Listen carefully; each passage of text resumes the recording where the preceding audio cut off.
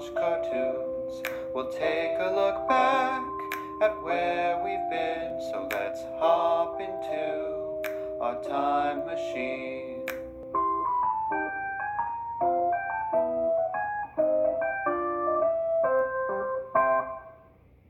Hello, and welcome to another episode of Cartoon Time Machine. I'm Scarlett.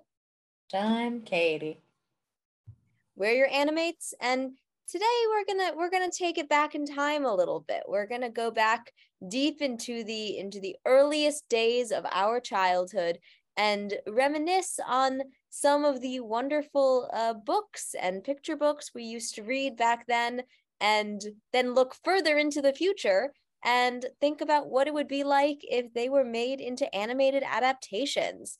Obviously, children's books have had, are a great source for animated adaptation. For one that very easily comes to mind for me, one of my favorite books growing up as a kid was Cloudy with a Chance of Meatballs, and that was made into two very sweet animated films. But there's so much more. There's so many more things that can be done. One thing that's top of mind for me right now is the upcoming Cartoon Saloon version of My Father's Dragon, which I think we mentioned while we were talking about Wolf Walkers and praising to high heavens the work of Cartoon Saloon, the Irish animation company that made those amazing movies again, like Wolf Walkers or Secret of Kells or Song of the Sea, which we have definitely talked about frequently on this show. So I'm looking forward to seeing that. Katie, any big strong memories from your childhood of favorite books that you would like to see as an adaptation? All right, this is an attack on our generation in particular. It's the fact that I don't think one of the most, when I need to reread them because I know they're horrific when we look at them now. The Warrior Cats books, I don't think they ever got an official adaptation, and I just want to see that. That is such a shame. Like that was such a absolute phenomenon. I don't know why that never, I mean, I guess my guess is when it was at the height of its popularity, the animation was not quite there yet for like a live action uh version with like CGI cats. And maybe had it come out a little bit earlier, it would have been like, I feel like when Don Bluth was in his heyday, he would have made a fantastic Warrior Cats adaptation. I was not really a Warrior Cats kid. I knew people who were. And from what little I know about it, I feel like it shares a lot of similarities with a book that I did read, which was then made into a Don Bluth movie, Wait Mrs. Frisbee a and minute. Nim. Did they get an animated series actually briefly? Did I miss this? I might have been out of the prime already. Was there I mean, I feel like it could be done in the Thundercat style. Did they get one? Oh my God, I think they got one, and I just would have been out of the thing at that point. I thought it was all when was fan-mades. When was it? It had 4 seasons from 2009 to 2012, which probably would have been just after. We would have been in like series 5 at that point, I want to say. It had 12 seasons once it got revived. Oh my God. Wow. Okay. So I suppose not a crime against our generation, just a crime against our lack of knowledge about this particular thing. Nope, never mind. It was all a spoof. Incredible. You're taking me on such a roller coaster right now, Katie. Okay, this was wild of a read. I had to get further into the thing. Basically, there was one fan, like a couple fans added it to the onto IMDb. Even though it was never officially produced. What? Wait, there's Alibaba had the rights for IMDb? Man, the Warrior Cat fandom is really something else. Wow. I mean, I'm so confused. Unless it's real and I'm just crazy. If nothing else, I feel like that shows that it deserves an adaptation, just by virtue of the number of people who were willing to go along with that. Oh my God, this is wild. Huh. Ah. I'm on a roller coaster ride right now. Well, Reddit, Reddit, tell me what's happening. This is well, in their IMDb they had Guy Fieri playing Longtail. Now, do I remember who Longtail was? No. Do I like the concept of Guy Fieri playing a feral cat? Actually, kinda. I mean, Guy Fieri is kind of a feral cat of a human being, like in the best way possible. So I hope so. Okay. The final update. There's never been a show. There's been a lot of animated fan series, and also apparently the fandom is crazy. There was a deal, was a deal with Alibaba Pictures for a movie, but at least according to this one person on Reddit, and I did see this on their official website, but I don't know if this is true. It would be live action with CGI. To which I go, ugh. I think that's always the problem, is like all these like live action CGI. Yeah, I mean it's like I'm thinking now about another childhood classic that I loved deeply as a child, which was The House on East 88th Street and the and Lyle Lyle Crocodile and that whole series, and now it is an upcoming live action CGI monstrosity hybrid starring Shawn Mendes, and I am so mad every time I see that trailer, because like did you ever read Lyle as a kid? No. It was just a very charming book series. Like I feel like it had very similar energy to like Paddington, like a New York version of Paddington, shall we say, where like a family discovers or takes in a wild animal with genteel mannerisms, and the outside world doesn't understand necessarily the relationship that this crocodile has with the family, but they love each other, and it's a very sweet kind of story with the only real difference is that, unlike Paddington Bear, Lyle the crocodile doesn't talk, which I think endears him even more and makes me more frustrated whenever I see him just being Shawn Mendes. Oh God, that's frustrating. But I should not pass judgment on a film I have not seen. I mean, I will, but I should not. But yeah, I feel like a lot of these that we'll mention, if they were to get modern adaptations, I feel like if those adaptations were movies, they would be weird hybrid live action CG, which has like almost never looked good.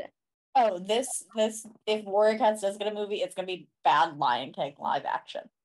Ooh, you're totally see that. Right. But Scarlett, here's your guessing game of the day. I just not gonna lie, ignored a lot of what you were saying to count out the number of total books released in the Warrior series. So only the cats, mind you.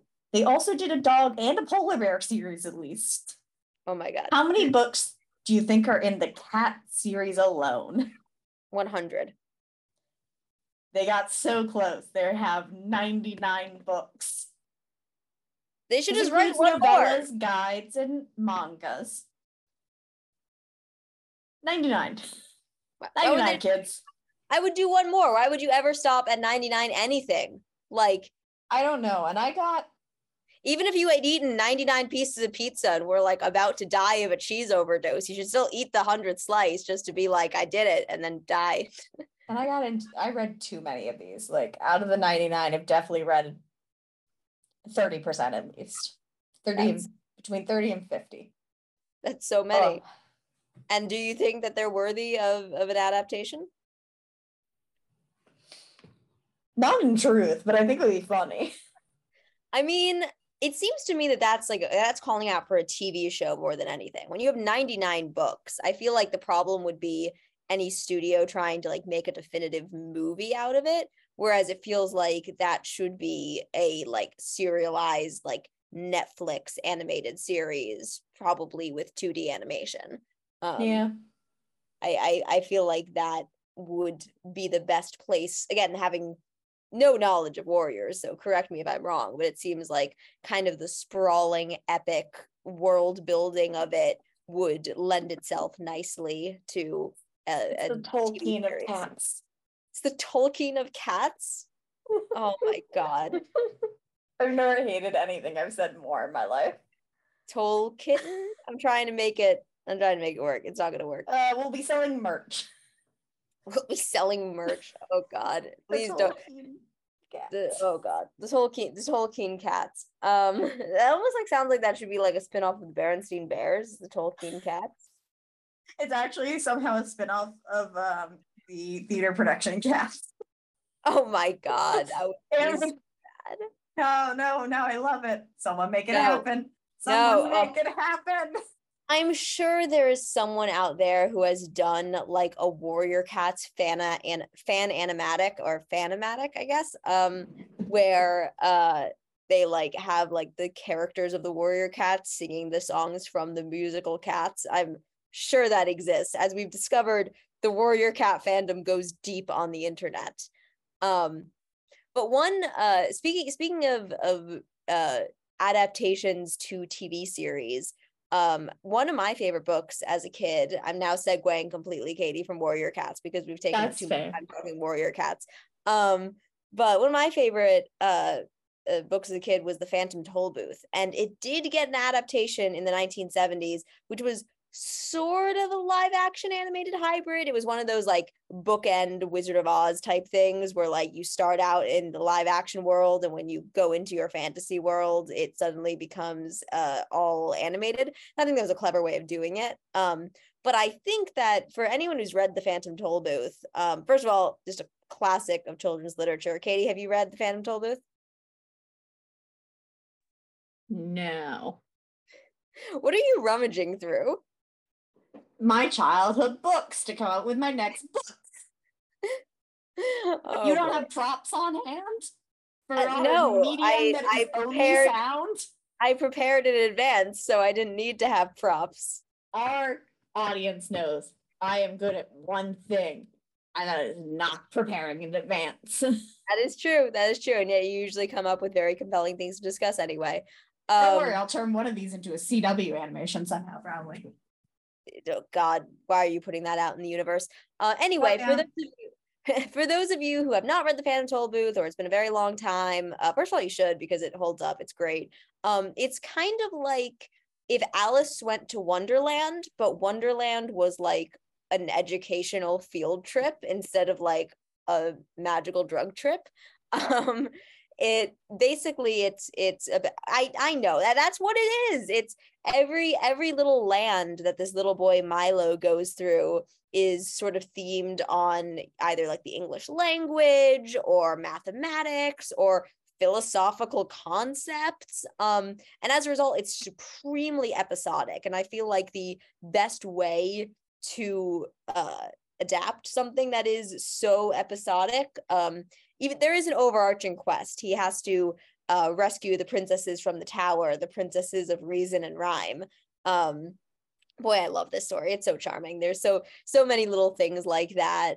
He has a pet dog. It's not really his pet, it's like his companion, who's a watchdog, who is just a really big dog that is also a giant watch. It's delightful. I love that. He's a good friend. He's a very good friend. And they go around this little teeny tiny car, and they drive through the magical landscape. God, I'm forgetting what the name of the country is. What is the name of the country that he goes into? It's the Kingdom of Wisdom, I think is what the name is. But there's all these little lands within the kingdom. There's like the world of there's like the math world, like I said. There's like the English world where they teach you about like idioms. There's the island of conclusions, which you can only reach by jumping there because you jump to conclusions. It's a really punny book. Like it's great for little kids because it teaches you those little idioms that you don't really necessarily appreciate quite as much until you're an adult. But I think this would be a very good like a Netflix type 10 episode, 20 minutes each, just little snippets of his adventures, get interacting with lots of different people. I think it could be skew very young. I read it when I was, I want to say like in first grade, or no, actually, I think it was read to me first. So, or maybe around that time or a little earlier. I'm not totally sure I could read the first time I had heard the story. So I think like, yeah, I think if you skew it young, I mean, I can already see like them attempting to like age it up and like making it cool and hip for adults, but that's just not the kind of story it is, you know? Like there's certain stories that like don't need weird adult in jokes.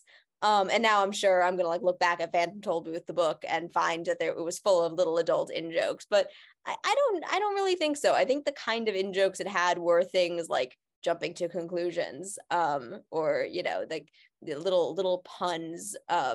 Like for example, at one point Milo is complaining about how, you know, how he's not really doing anything, he's just killing time, and his watchdog is like, no, why would you kill time, I'm time. And it's just a very very sweet little moment with the two of them. So I think that would be the sort of thing that, you know, we would be nice to see. Just a very innocent childlike adaptation. I could see that working. Katie, have you gone enough through your childhood to have found your next idea? I have, because I dug out 2 books from a series I read a lot of as a child that I think could make a good little series in some way. I think it's kind of in a Carmen Sandiego kind of fashion in some ways, or like our podcast actually kind of, where we just jump between locations and things. Are you about to say what I think you're about to say? Is that the Magic Tree House? Yes. Oh, how have they not? Have they already done that? No. I mean, there is one. So there's 2 adaptations in terms of things. One is a anime film that was developed.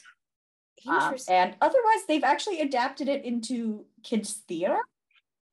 Interesting. But these are also still being published, audience. As all they're still going strong in 2022. Oh my god, I can see that. Wow. I have this one called Blizzard of the Blue Moon, probably because I like Blue Moon ice cream.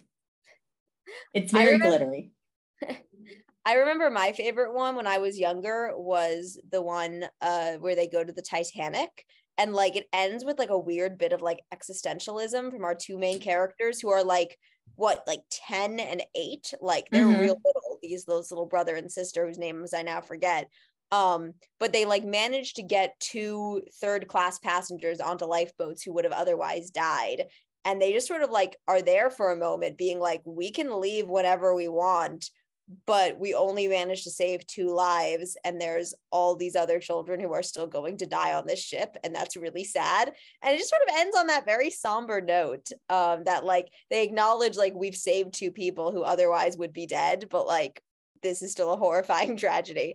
They didn't really shy away from that stuff. Like I feel like there was the Pompeii one, they were in like the San Francisco earthquake at one point. Like they went to like fun, happy places like Camelot and like ancient Egypt, but like, well, I guess ancient Egypt is that fun, I guess. They fought mummies. But like it's so sometimes they would like actually acknowledge some real world horrors. I'm gonna go out on a limb here and say there is no Holocaust book of Magic Tree House, right? Like that feels like a step too far. Like they've gone to basically every other tragedy in human history, but I feel like that is too far. That would be too far. But I do think what we're saying here is it could make a great historical version of kind of like Magic School Bus, you know? Yeah, I think you're jumping to locations in some magical means and getting a educational program out of it that still is having fun and an adventure. And they did have like arcs, as I recall. Like there was certainly one that I remember. There was a whole one with Morgan Le Fay, who is surprisingly good in this version. I feel like she's almost always portrayed as a villain, because strong women in history usually are. Not that she's real. I'm pretty sure she's a complete fabrication, just like King Arthur. But I feel like there could be a really fun, like a standard 22 episode season with like little bits of serialization sprinkled in that we know is like so popular now, whether in the streaming world or in just regular linear television. And even for kids, they really want that serialization. So I feel like you could get really strong episodes, each focused on different location, different educational topic, different period of history. You can teach kids a lot while also still having that fantasy element of magic and mystery and wonder and what's the grander scale of this. They did 4 book arcs for everything. Every arc is 4 books. That's a good amount. That's like a really quick thing. Like that doesn't take a whole lot of time. And apparently they released research guides, was what they were originally called, or fact checkers that were nonfiction companions to all the fiction books. So it was made to be a kind of learning thing. I just would like this to happen to spite the person who told me, another child in 4th grade who told me I shouldn't be reading these books because they were for younger kids. And I was like, well, I'm doing extra reading because I like it. So back off. Anyone who tells you that you are reading age inappropriate material, whether that is too young or too old, can just go ahead and leave. I remember distinctly when I was in middle school, we had like one, it was like we were too old for reading groups, but for some reason, like the teacher decided that like we were going to split off into several groups and read different books. And we got to pick which book we wanted. And I thought, I forget what the book was, but it sounded really interesting to me. So I picked it. And the teacher like pulled me aside and was like, this is the easy book. Like you should be I do actually remember, because she said you should be reading Ender's Game because that's the most difficult book that we've selected. And that's good for your reading level. And I remember looking at her like, I read Ender's Game like 5 years ago. I've already read the book. Like let me read this one that sounds interesting. I don't care if it's the easiest book to read. I remember especially when we were like 13, like we were like old enough that like we didn't have like reading levels anymore, really. But yeah, no, I mean, you should read what books interest you, not what books are challenging. That's a silly concept no matter how old you are. I think I had to read Ender's Game in like a sophomore year English class, and I was like, this feels like this is for slightly younger kids. And Ender's Game is odd because like I feel like it's the writing style is very simple, but I think there's enough adult-ish themes that I think you could enjoy it at most ages. What's the next book you got there? Hey, it was your turn next. Oh, well, okay. I can definitely talk one. You were just holding it up. I thought you were trying to. Nah, this was comfortable to hold it while we wait. That's fair. I don't have like a great pitch for this one, but I wanted to call out one of my favorite books from when I was a kid. Did you ever read We're Going on a Bear Hunt? I think I have. It's like still a fairly popular picture book, I think. I've like seen it in, stores, just like when I go out. I occasionally leave my house. But it's, I didn't know you were capable of that.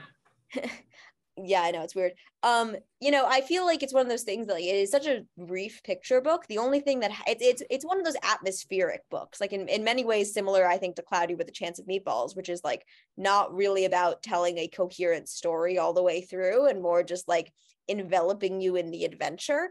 It's just about this family who, as the title suggests, goes out on a bear hunt. We don't know what they're going to do with the bear. They just keep repeating, we're going to catch a big one. So I don't know if they're going to kill it. It's not really clear. And by the end, they see a bear and they run away screaming in fear. But the whole story is about them just traveling like through the woods and through the plains and through the swamp, just going as a family to go find the bear. And I feel like kind of similar to Cloudy with a Chance of Meatballs, I feel like there is potential there for taking that very loose plot and turning it into kind of a fun adventure. Like I think the idea of a family going off together, like just doing an activity, I think to me as a kid was just appealing. Like that there were it was like a full family, like mom, dad, like 3 kids of varying ages and a baby, like all going off to have fun. So I feel like there is something there. I don't know what they would be trying to get the bear for, but I feel like there's lots of fantasy type reasons why you might need to track down a bear. I don't know, maybe this is some kind of, like I said, like a fantasy situation where the bear, holds some mysteries to protect the land or something, or maybe there's a revenge mission. The bear is terrorizing the town and they have to go get it, but they discover that the bear is actually friendly and talking and voiced by Shawn Mendes. I don't know. I like I said, I don't really have a good solid pitch for it, but it's just one of my favorites as a kid. And if we're, if we're digging into these picture books for books for movie or TV show adaptations, I think going on Bear Hunt is a good place to start with that. All right, now tell me what book you're holding out. So it turns out this one did get a short show back in the 90s before we were born. But did you read any of Richard Scarry's books? No, I don't think so. So they're very simple. I pulled one out that doesn't have a lot going on. They're actually just they're pages of illustrations about the topic. So I have a dictionary one that says cars and trucks and things that go. Aww. And there's the little things like, look, there's Mistress Mouse again. This time she's towing a tow truck. Hi there, Goldberg, wherever you are, because there's, I think, a hidden ladybug everywhere. Wait, I think this is starting to ring a bell. I think this is ringing a bell. It did get a short series, so it's not a new pitch. However, I think this would be a really cute thing for one of those like Disney Plus shorts, like in a cute watercolor, and like just short educational thing. No, I think that does sound very sweet. I think they looking at that animation style, it's like so. I mean, now it's not animated, but it's a book. But like the illustrations are these fun, bright primary colors. I feel like with relatively simple animation, I think that could look just very charming and sweet. I like that a lot. So that was one of my cute ones. I just think it would be a good reboot for animation. Reboot. I can tell how much I read these books because this was just something you could pick up and flip through until you fell asleep because there's nothing really going on. The spine is definitely a little broken. Oh, all of my children's books have like bite marks in the edges from me just like gnawing on them as a child. Mine are in terrible condition. Since that one was a partial one, I will give I would not like to have this to happen in current modern media because I think it would be done terribly. By God, do I wish it existed somewhere. A similar like bright color, watercolor, pencil lined thing of Calvin and Hobbes. Yeah, that would be really sweet. But they would make it Diary of a Wimpy Kid style, weird CG animation. Probably, yeah. I kind of... Or Garfield. So I'm like, it's one of those things where like, if someone was going to do it and do it well, I'd love it, but I'm so scared of it being butchered. At the very least, let's be thankful that it passed through the late 90s, early 2000s unscathed, because it would have been all live action except for Hobbes, who would have been a CGI monstrosity. Every time we talk about cats and CGI, I still have The Lion King stuck in my head. And also Cats the movie. I was gonna say, at least not Cats the movie. That's the really bad one that you don't want to be thinking about with that. I don't like that. But you know what I speak a little bit, speaking of reboots, the next one I wanted to bring up. I'm asking this question even though I'm fairly certain I know the answer. Did you ever read Rascal as a kid? I don't think I've even heard of that. So I thought it was such a big thing, but talking to a handful of people over the years has taught me that it was not as big a thing as I thought it was. Rascal kind of belongs in that genre of children's books about children bonding with animals with sad endings. Like Charlotte's Web, The Yearling, Old Yeller, I probably a few more that I'm completely forgetting, but yeah, the bonding with animal that doesn't end well. However, in this one, at least, mild spoiler alert, the animal doesn't die. The animal just is returned to nature where they belong. But I think you'd like this, Katie, because it's a raccoon. Now the boy, my spirit animal. Yes, he lives off kind of on the frontier, but like it's enough of a town that it's not like he lives like in the woods in like Laura Ingalls Wilder days. But he bonds with a raccoon and they have rollicking adventures together. And part of the reason I know that this could work as an animated series is because it was apparently a very popular anime in Japan, I believe in the 70s. Why have more of these American children books so far that we talked about been turned into Japanese animes? I don't know, but it does have the possibly not so great legacy of being responsible for the introduction of feral raccoons into Japan, which apparently is a nuisance that continues to this day. Because a lot of little Japanese children saw the anime of Rascal and were like, I want a baby raccoon. And then they imported baby raccoons from North America. Spoiler alert, as the book teaches you, raccoons are not really good domesticated pets. They make a mess and they are wild animals. You really can't train them to be dogs or cats. So they ended up getting tossed out onto the streets, and now they have Japan, which should not have raccoons, has raccoons. But in America, we don't have to worry about that being a problem because we already have raccoons. So, what could go wrong? But I think we're sort of due for that kind of pastoral, innocent story. I think it's been a long time since animation in America has sort of gone to that route. And I think it would be very sweet to see. I think just a story of a boy and his raccoon. I feel like you could age it down because I think it's probably one of those things that won't hold the attention of today's, preteen crowd. But I think that would be a very sweet, even like a preschool series I could see, just about Rascal getting into, misadventures. He's like a regular raccoon, like not anthropomorphized at all in the book, but like I could see them making him talk, maybe like a Clifford situation where like the boy, who's Sterling, I think is the name of the boy in the book. Let me look that up to confirm. Yes, the boy's name is Sterling North. But I feel like you could have him not be able to understand his pet Rascal when he's like with his friends, but like Rascal maybe has like, animal buddies, like a talking sparrow or a deer. I don't know. I'm just naming cute animals right now, but I think that would be sweet. Like, I don't know. I feel like I haven't seen that kind of story in a little while. I think we've sort of urbanized animation. And there's good reason. We can go into the history of how that happened and why it's mostly because of Sesame Street and the great impact that's had. But I think as a result, a lot of like preschool shows, especially, I feel like are very based in city life. And I don't know, I kind of just miss the color palette of getting to see the forest. I mean, I've talked to no end about how much I love Over the Garden Wall, but like imagine that kind of color palette, that like beautiful autumnal color palette with a boy's rollicking misadventures with a raccoon. Like, I think that'd be really sweet. I mean, I think there's just an innocence to that would be very nice in this very jaded atmosphere we have right now. Is it because you miss your rollicking adventures with a raccoon? And by raccoon, I mean me. Yes, I do miss my rollicking adventures with you, my raccoon.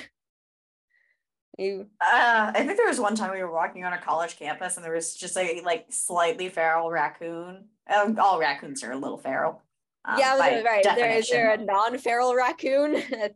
Occasionally. But there was one that was just a little grumpy and sitting in the trash can as we walked directly past it, and it just really us down. One? Yeah. That was the one that was like really, really fat raccoon. I do remember that. It just there was a lot of wildlife on our college campus. Remember all the skunks? Why were there so many skunks? Because we lived on a college campus, Rowley. Skunks, rabbits, squirrels. That's all we had. And the occasional raccoon. Yeah. Don't worry, they were more. And the bird sanctuary that was right by our dorm, where when they were nesting, they would attempt to attack you. I never got attacked by the birds, thankfully. That's shocking for your luck. I know. I that is true. Honestly, given my history, you really would expect that I would have been. There were also the goslings, and I always wanted to take one, but the geese were scary that time of year. Along with the Canada Goose jackets we always saw. Those were also scary. The Canada Geese terrified me to no end. I liked the prepubescent goslings, the ones that were like right on the edge of being full Canada Geese, but they were like just like still a little bit fuzzy and a little bit awkward looking. Those were my favorites. I loved that time of year when we had the weird teenage geese. But we've gotten very off track here. Katie, do you have a final beloved children's book that you would like to bring into the animated world? I kind of ran out here. Oh, well, that's all for the best because I've more or less also run out. The only other real like strong childhood book of mine was Davy Crockett's storybook, but I don't know. I feel like there's probably something problematic about Davy Crockett that like I don't know about and I don't wish to explore deeply, that if I go down that rabbit hole, I will learn why there hasn't been a Davy Crockett animated series. I know it was a big thing, like live action. They had movies in the like Disney movies in like the 50s and 60s, and they still have the Davy Crockett canoes at Disneyland. But like the books that I read, he like was like kind of like a Paul Bunyan style folk hero where he did crazy things like strangle Halley's Comet, you know, stuff like that, like normal things that your average frontiersman would do. But he had a pet bear, and I like that he had a pet bear. Maybe I just read a lot of books about bears. I don't know. I mean, between going on a bear hunt, Davy Crockett, and the Berenstain Bears, I guess I don't know, did that a lot. Anywho, that's not really neither here nor there. This has been really fun. It's been fun thinking about my childhood favorites. And I hope that, you know, with these great animated shows actually come to pass, because I think we have some great ideas here. And for me, especially Phantom Tollbooth. Honestly, I'm like dying on that hill. I think that'll be a really cute animated series. And well, get writing. Pitch it. I think it did pass into the public domain recently. Let me check on that real quick, because I'm pretty sure it is public domain.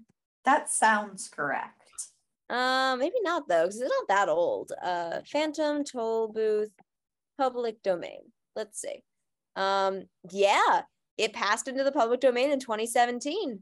I was gonna say it might have been in those first few batches. Yeah, 2018 reopened public domain. You've got your new. I think only in the EU. I think that was one. Remember, that was one of those things where like it's in the USA.